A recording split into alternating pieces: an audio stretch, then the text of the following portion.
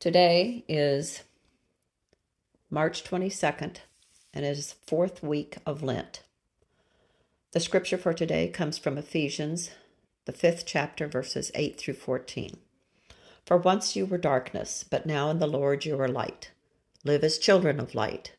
For the fruit of light is found in all that is good and right and true. Try to find out what is pleasing to the Lord. Take no part in the unfruitful works of darkness, but instead expose them. For it is shameful even to mention what such people do secretly. But everything exposed by the light becomes visible, and for everything that becomes visible is light. Therefore it says, Sleeper, awake, rise from the dead, and Christ will shine on you. Jesus indeed is the light of the world, the divine light, the light of the eternal God. Jesus, the Word, was in the beginning with God when heaven and earth were created.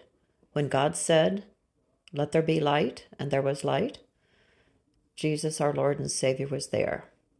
Jesus' light illuminates all that is good and right and true. Jesus said, I am the light of the world. Whoever follows me will never walk in darkness, but will have the light of life. Jesus' divine light shines so that we may walk through the shallows and dark spaces of our lives. He lights the way for us to walk into God's loving embrace. He is our Savior. This could be the end of the story, with God's creation of light and dark and sending His Son to light the way for us.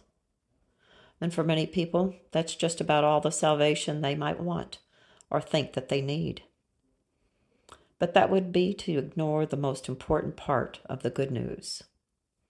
Jesus had to be rejected, abused, denied, tortured, and crucified, dead and buried, to confront and shock our self-centered souls, to really get our attention that we are so beloved by God that He gave, not just sent, but sacrificed His Son for the sins of the world, for each one of us.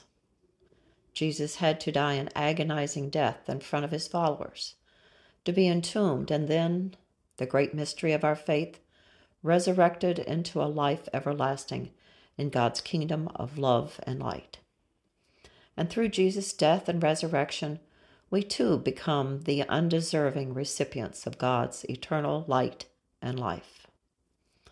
The light shines in the darkness, and the darkness did not overcome it.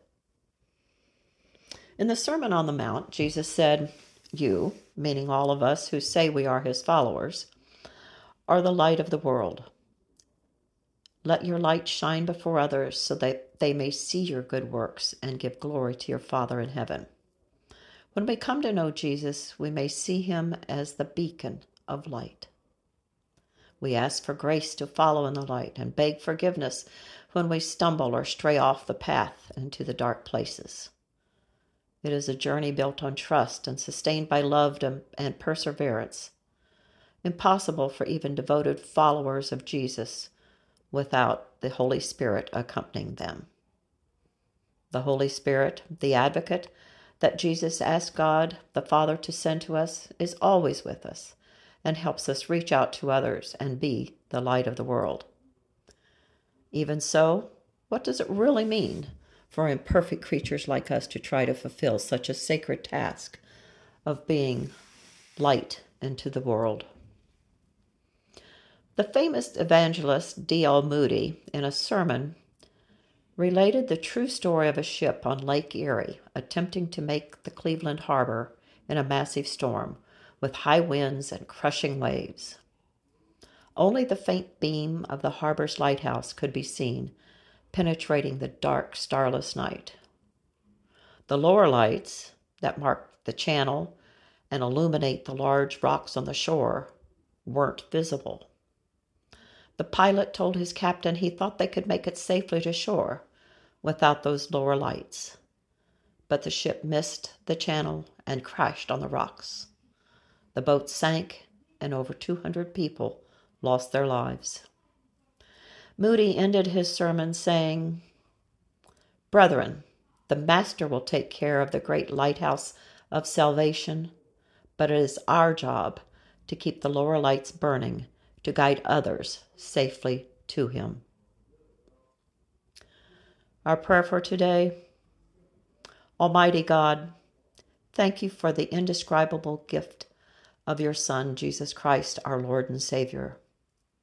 Give us courage, strength, and wisdom to be lower lights, that others may also be guided safely into your precious love and salvation. In the name of the Father, the Son, and the Holy Spirit. Amen.